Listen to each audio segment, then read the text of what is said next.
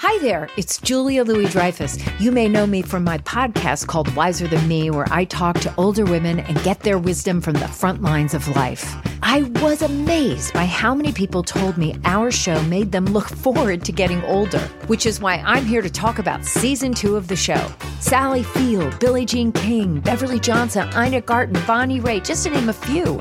All hail old women. Wiser Than Me season 2 is out now from Lemonada Media. It's Merriam-Webster's Word of the Day for February 9th. Today's word is prescind, spelled Prescind. Prescind is a verb that means to withdraw one's attention. It can also mean to detach for purposes of thought. Here's the word used in George Berkeley's Treatise concerning the principles of human knowledge, written in 1710.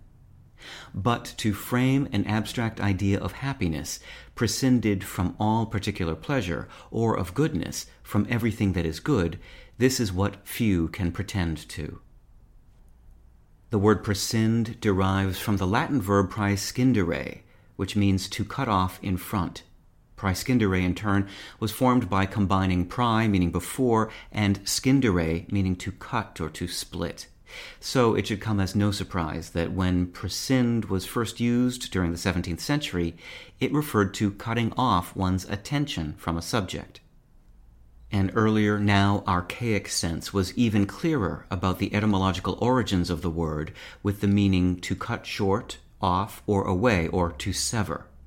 Other descendants of scindere include rescind, meaning to take back or make void, and the rare word scissile, scissile, meaning capable of being cut.